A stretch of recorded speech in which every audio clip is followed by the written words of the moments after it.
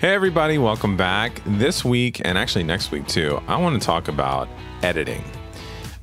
This is not going to be a how-to edit, but it's going to talk a little bit about, I'm going to talk a little bit about my philosophy of editing and some of the techniques that I use. And I'm also going to share some thoughts with you from an article that was recently published by Pacific Content by Robin Edgar, who's one of their editors too. And I thought it was really great. I'll share it in the show notes because it sums up a lot of the things that I think about, and it offers 4 steps before that you can do while editing to make sure that your edits are not bad.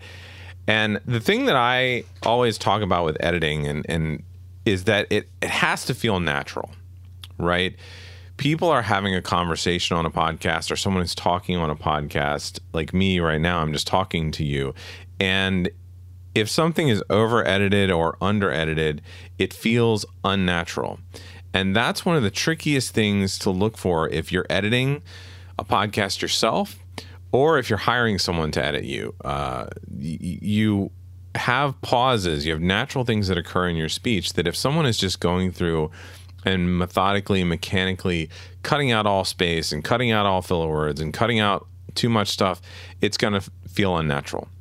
And that's actually one of the things that I look for in the editors that work for me. It's probably the reason that most of my editors are also recording engineers for music projects, musicians. They understand rhythm. They understand how to make something feel natural. So to me, that's what's most important in editing, is making sure that something feels natural. So I want to share some of these thoughts that Robin had in this article that was published. And it just sums up a lot of the things that I do and my editors do every time we touch a podcast. So she points out that humans, we really have incredible ears. Okay, especially for noticing bad edits in a podcast. And that's probably because what have we done as humans longer than anything? We've had conversations. We've talked to each other. It's not about writing, reading. It's not about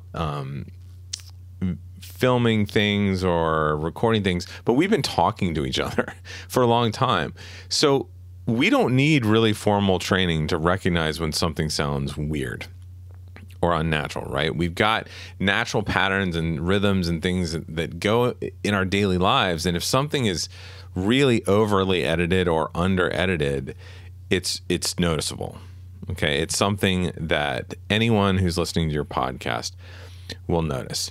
And one of the things that she does that I like, I don't do this, she says she closes her eyes and she just listens for a while. I don't really do this much anymore because my editors and I, usually we're working on the same show each week, so we get a sense. So we might listen to the guest for a little while to just get a sense of their natural speech pattern, natural voice. But that's something that you can do when listening to your podcast, listening to your guest. You want to start, and this was the first step that she mentions, is listening to the pacing. Okay, and this is what sounds natural, what pacing sounds natural for this person's voice. Are there places where they've left too much room or not? Or there's something like a run-on sentence or something like that, and they just kept going and going and going because they're nervous and they just keep talking and talking and talking. You as an editor can actually insert space. Okay, you can slow them down. So pacing is not just speeding things up. Like we will do that, if there's a interviewer asking a question and they rephrase it 3 times, we might clean that up to make it more clear and move forward quicker. Or if there's a lot of extra space, too long a pause, something like that, we might shorten that. But you can also add space. And that was really cool to see her mention that. The second thing that Robin mentions in this article is intonation and meaning. Okay, so people pick up on intonation in our conversation, but what she means by intonation is emphasis, right? We emphasize certain words. She mentions a good example of the difference between someone phrasing a question versus a statement, saying it's 3 o'clock versus it's 3 o'clock.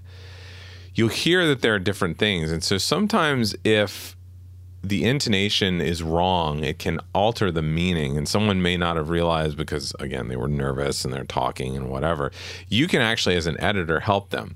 If they said that same word or that same phrase in the right intonation, you can move it in and things like that and cut it around. You can also, she's talking about tools like Descript and things like that. Having a transcript, you can get it from Otter, whatever, is great because you might be able to find the same phrase in a different place in the interview really quickly and use that instead. Okay, so you can actually alter the meaning of a statement by your editing.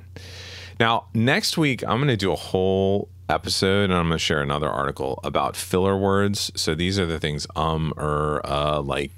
just sort of. I have pretty strong feelings like this, and I just want to leave the statement here, knowing that next week we're going to talk more about it, that with filler words, there's a point where you can remove too many. Okay, I know a lot of editors that remove all of it, and I don't like that.